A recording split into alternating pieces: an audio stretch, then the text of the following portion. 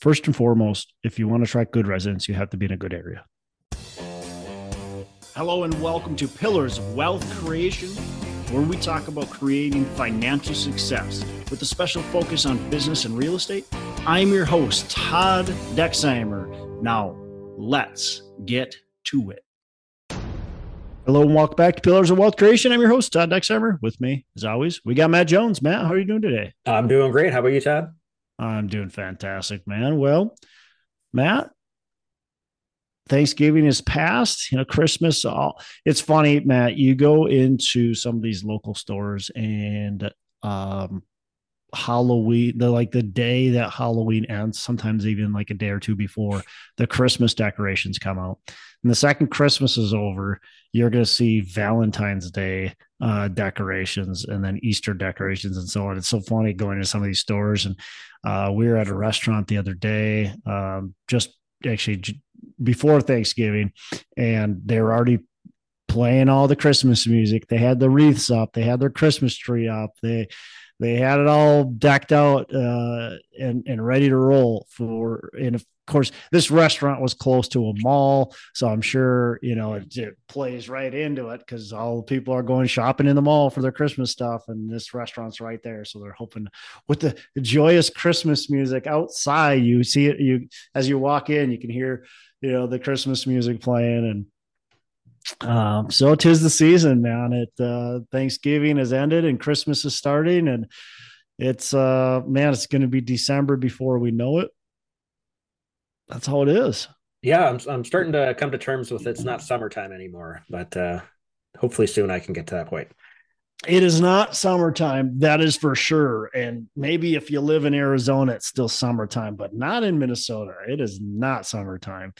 But I embrace the seasons as much as I can. And so it's funny, Matt, we had the first real snowfall of the season. Of course, we had snow earlier, but you just knew it was going to melt right away because it was October.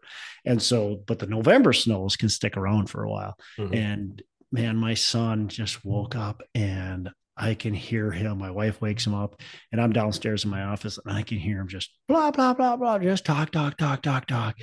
And he's just the happiest kid in the world. Comes downstairs, runs into my office, gives me a big hug. He's like, "It's snowing out, Dad. This is amazing. I'm so excited for the snow." And like the next day, same thing, wakes up, comes downstairs. "Dad, are you excited that there's snow on the ground? I'm so excited to see the snow." He forgot his snow pants to go back at home to go in school. My wife is like, "Hey, you forgot your snow pants, bud. You're not going to be able to play outside today." He's like, "No, I'm going to play outside." She's like, "Nope, sorry." He starts bawling his eyes out. He's so mad. It just embraces the seasons. Man, if you want a life boost, you got to talk to my son. He is just going to tell you how amazing every single day of every single season, every single day, like there's something cool, there's something amazing to look forward to. Yeah. So, awesome. Which is true, man. I mean, it is really true. That's how we should all look at it. There's something really cool to look forward to every day. One of the things I do, Matt, and this is a kind of off topic, like always, one of the things I do, not every morning, but try to do it every morning is I thank God for the opportunities that are coming my way today. And may I take advantage of, the right opportunities. May the right doors be opened and the wrong doors be closed. But I think, again, whether you believe in God or not, that's not the point. The point is you need to be thinking about the opportunities, and every day we have opportunities that are presented to us, and we need to have eyes wide open for those opportunities, be thankful for those opportunities that are presented to us. So, with that said, Matt, what are we actually talking about today? Oh, we're actually talking about how to attract the best residents for your properties. Yeah. So we all want these residents that aren't going to destroy our places. And if anybody's owned a rental property for more than a couple of years, you've probably had a bad tenant, right? A bad renter. And it's easy to get. And typically, those bad renters come because we didn't do our due diligence. Sometimes they come for other reasons, but typically they come because we didn't do our due diligence. We weren't careful enough. Maybe we just didn't buy in the right area to attract the good residents. But we can somehow avoid those bad residents. So how do you, and you're never going to always avoid them, right? We're trying to attract the best ones, and we're trying to then capture the best of the best, right? Yep. And so, Matt, I'll let you start off. What do you do to try to attract the best residents? Well, I mean, there's a lot of things, I guess, that go into it.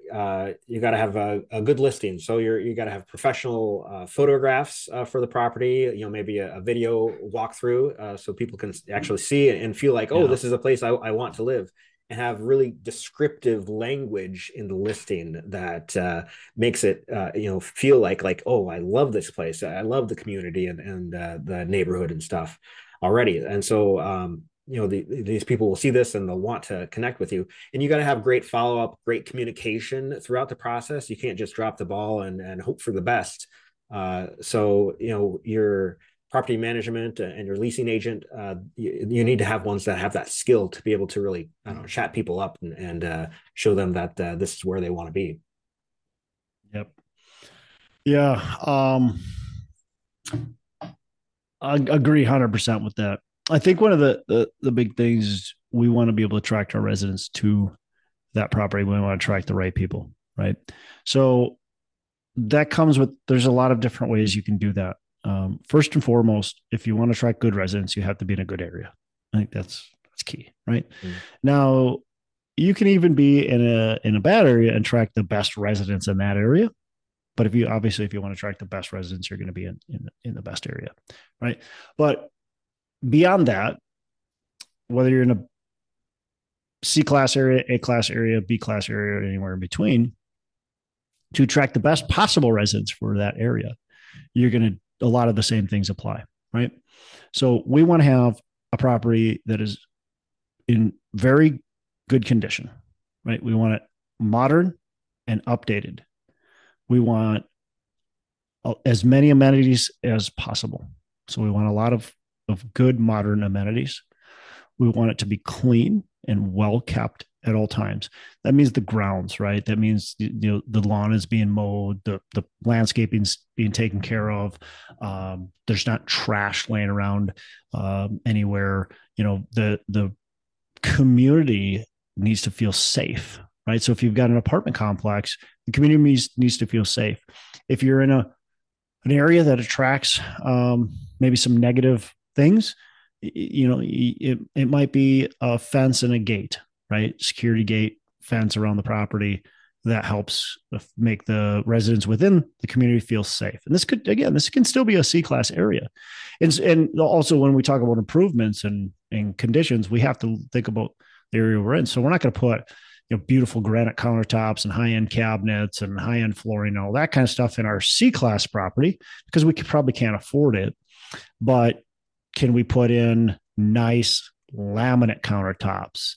And can we, reface the kitchen cabinets versus maybe replacing them? Can we put in LVP flooring? Can we do some of the things that are still nice to attract good residents into our property? So I think, property condition is really, really important if we want to attract good residents to our properties. I also like to use referrals from my current good residents. I give them bonuses or whatever to have their friends or family that would also be good. Yeah, Matt, that's super important. That Google review, the apartments.com reviews, those are really, really valuable. So if I can get those reviews to be 5-star, four or 5-star versus 1 or 2-star, that can help a lot. And then, as you said, I mean, that's part of the referral, but also part of the referral is if I've got a good resident, having some sort of incentive for them to say, hey, friend, I'm living in this place. I love it. You should live here too. Giving them some sort of incentive, referral incentive, something like that can be really valuable. And asking, one of the things that I talk about when I talk about raising money is ask your investors if they can refer other people to you. Say, hey, if you know anybody that's this would be a good investment for, a good opportunity for, I'd love to connect with them. You know, it's the same thing with your rentals. If you got a good resident and you really think they're a great tenant and you're looking for another one and you want that person, that same exact person, well, they got friends, they got family, and they can refer. Say, hey, you know, we can give you an incentive if, or give you a bonus or whatever, half a month free or $100 discount or whatever it is to get to for a referral program. So yeah, that could be huge. Another thing I like to do is create an avatar or like an image of what my ideal resident would be and what they would want. And so then I base my description and the Yeah. amenities I'm going to have at the property based on what that person wants. And so then that's going to attract Yes. them in the end. 100%, Matt. That is huge. Creating that ideal resident and knowing who your ideal resident is and then advertising towards that ideal resident. Of course, you got to be careful with that, right? You want to make sure you don't say anything discriminatory. You want to make sure, and most people, I maybe not most people, but my personality says most people don't mean to discriminate against people. Um, but you got to be careful. You can't say I'm looking for a married couple with no kids, or with, or looking for a married couple with one kid, or, that type of thing. You got to be careful how you frame it, but you can still advertise towards that. Let's say your place is a place just outside of the CBD, and it's mostly one bedrooms and studios. And so you're looking for that young professional, likely just out of college. They may be married, but they don't likely have kids. And that's kind of your ideal person. You can't obviously say some of that stuff, but that's the type of person you're targeting, right? And certainly if somebody comes in, they're qualified and they got kids, you're going to let them in. But that's the type of person you're targeting, is the young professional just out of college, maybe a couple of years out of college, and they're looking for that studio one bedroom that's just outside of the CBD where they're likely working and where the entertainment is that they want to hang out in. Yep. Perfect. And then, same as if you're trying to attract college kid, and because you're really gearing towards students, have the amenities foosball table or something, that is going to really pull them in. Yep. One thing we do when we get people in the door, we want to make sure we understand what our competition is doing. And it's even better if you can have like a book, right? And that book will show like up to date information, or maybe you have it on a computer app, but up to date information on what other communities in the area are offering, what their amenities are, what their square footage is, what their rent currently is, what kind of updates they have. Because when I get somebody in the door, we got them in the door and they're ready to make a decision, but they say, hey, I'm going to go check out the Meadows down the road. And you say, well, that sounds great. We're happy for you to go check them out. We've got all the information right here on the Meadows. Here, let me open that up for you. It looks like the Meadows are 820 square feet for a 2-bedroom. Here are their amenities, and here's their upgrades. Just to compare, they're charging, $1,250 for rent. We're at $1,225, and their square footage, like I said, was 820, but ours is 975. And so if you sign right now, if we fill out this application, we can get you in and we can give you that discount that we talked about. That's really powerful and by the way, I'm saying this as just a property owner. I've got on-site staff that are doing this job, but as an asset manager, you need to be talking to them about this type of stuff. Yeah, that if I was looking for an apartment, and you essentially do all the research for me in my mind, like I can see the pictures of these other places and the price or whatever, and like, oh, okay, well, I guess I don't need to go to these other locations to tour. I can just sign up now at this one because this seems like the best. The goal is to get people to not leave.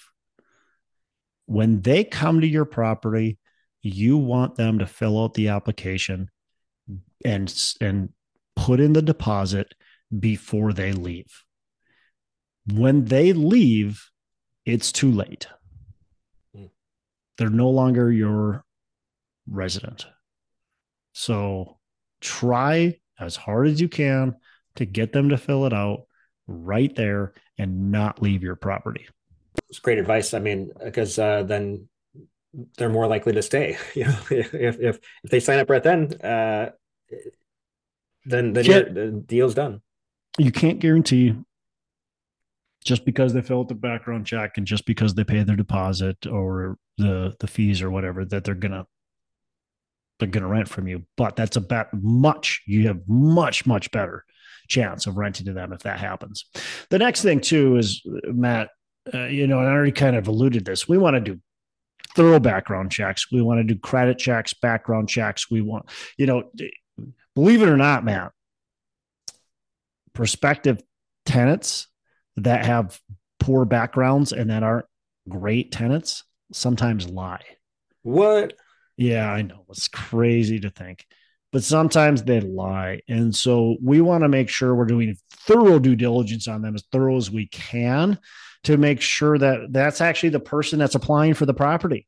Right. So I want to be calling references. I want to be verifying those references are actually real references. Back when I was doing background checks, if I got a referral and it wasn't from like a property management company or somebody reputable, where it was really easy for me to figure out who was who. So, a lot of these single family homes or small apartments are owned by, Jim Jones or, Joan Jett. And so, we want to actually understand that Joan actually owns that property. So we're digging in. So I would dive into the public records, and you could find out, if they got a rental license in most municipalities, their phone number or email address is listed as well. And so you could connect with them pretty easily and go, hey, just calling because your name was listed. So I've had it several times where, the property owner, was on the background check. Jim was on the background check, and I called Jim, and it's, whatever number. And I talked to Jim, and Jim's like, oh yeah, great person, blah, blah, blah. Awesome. And then I look at the property records and okay, here's Jim, but Jim has a different phone number. Let me call with the property records. And I call them and they go, oh, that person's horrible. I'm evicting them right now. Wait, who's this other person I talked to? I have no clue what you're talking about, So do your background checks and make sure you're paying attention, right? Make sure you're looking for those loopholes that people get away with. And some will end up slipping through the cracks, Matt, because they're just that good. They're just that good. But if we can do our job, we'll catch most of them. And the same is true with like income or employment verification. Like instead of calling the number that they list, look up the company and yes. Their phone number on Google or something. Yep. And get the actual pay stubs. Again, those can be doctored and false, but the more you ask for, the better chance you're going to catch mistakes if they are lying to you. Mm-hmm. So we ask for as much as we can, right? To try to avoid those tenants that are lying or fraudulating their applications. Yeah. And most don't do that stuff, but there are those few that most don't. Certainly do. Yeah. It's certainly not like 50% of them do, but I don't, maybe 5% of them do. And those 5% can really ruin your day. So yeah, we just want to avoid that. You've always heard that's the biggest thing you hear from people that have been landlords is all the tenant blah. This would be great business if there wasn't tenants, and I've had this and this and this. And it's like, well, yeah, because you didn't do a good job. And every time, Matt, almost every time that I have a bad tenant, it's because I hurried through the application. I wasn't doing my due diligence. I didn't spend the time needed to really do the background check because either I was desperate because I needed somebody because it's been too long, or I just didn't want to put in the time to keep showing. And so I just accept that person that put in that application. I was like, what could go wrong? I mean, your residents are your customers. And so, of course, you want to treat them with the respect that they deserve. But you also want to think like, okay, they're my customer. They're going to be my long-term customer. Yeah. Is there somebody that I want to be, working with long-term as well? So you want to have good screening and good customer service for them. Yep. Yep. The last, well, maybe not the last, there's plenty more things, but one of the other things we've already talked about this essentially, but I talked really about this, about the presentation to the property, keeping it in good order and having it well updated, but maintaining the property even after you get it completely full. So if it's a single family or a duplex or a 100-unit apartment complex, it doesn't matter. Maintenance is the number one killer. Okay. Residents will leave your property if you can't maintain it.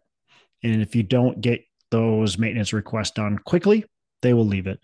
Most residents will understand maintenance that needs to happen. They understand that maintenance needs to happen. But if you can get to it right away, they're okay with it. If you take forever to get to it and you don't do it, or you don't do a good job at it, they're going to care and they're going to leave. And then along with that, reputation starts to go down. And now it's hard to get good residents in. So maintenance is huge, ongoing maintenance, not just upfront presentation, but ongoing maintenance is huge. Yeah. And I think it's cheaper to just keep up with maintenance than to defer it and then try to catch up later 100%. Because what happens every time. It's by the time you have deferred, you defer, and all of a sudden your property occupancy is struggling. And now you don't have money to do the maintenance because your occupancy is hurting. So now you just need to get a resident in there. So what do? You get the crappy resident in there that's willing to deal with the garbage. And if somebody's willing to deal with the garbage, they're probably going to have some issues along the way. Yeah. Oh, I just thought of another thing with screening. If you can, as part of the screening process, take a look at the potential resident's car, because how they treat their car is, if it's messy inside or if it's clean, that's a decent indicator of how they might treat your property. Yeah, very true. We can only do so much. Again, you got to be careful how you screen people because there's fair housing laws in place. But yeah, very true. Like we can, to an extent, look at how they're treating other things. And I know landlords, and I've never done this, and I, quite frankly, like, we're too big to do this, but I do know smaller landlords that will pick up the application from the current place they're living at. So if you're a small landlord, you got one property or two properties or three properties, and you just kind of want to be careful. I know people that do that go to that current place so they can see the condition that it's in right now. Yep. So. All right. Yeah. And as always, follow all the local laws. No need to discriminate, no need to break the law. You can do proper screening well within the confines of the law. You can 100%. Yeah. Yeah. Cool, man. Well, what else? There's other things, right? But I think it's really comes down to a couple things: is your property and the condition your property's in, and then your screening and background check. Those are the two big things. All right. Very good. Cool, man. Well, you have a fantastic rest of the day. Make everybody Saturday. Thanks. You as well. Hey, thanks so much for listening. I appreciate you being a loyal listener. I would love to have you go on to our Facebook page and subscribe. Give us a thumbs up. Go on to iTunes or wherever you listen and give us a rating and review. Don't forget to subscribe. But your rating and review just helps us push this out to more and more people and continue to grow our audience and hopefully positively affect a ton of people out there that really need this and want this. So the other thing I've got for you is a free ebook on my website. So go on to VentureD.com VentureDproperties.com, VentureDproperties.com, and download our free ebook on real estate and on syndication. And I've got some data points in there, some really good stuff for you. So I'd love to have you take a look at that. It's free. I'm not expecting anything from it. And also, look, if you want some help in multifamily, want some help learning, growing, getting your business off the ground, I would love to talk to you about what it would look like to work with me potentially and see if that's a good fit. So you can go to coachwithdex.com and check that out. And we can definitely have a call. Thanks a lot for listening. You make it a fantastic rest of the day. I'll catch you on the next episode.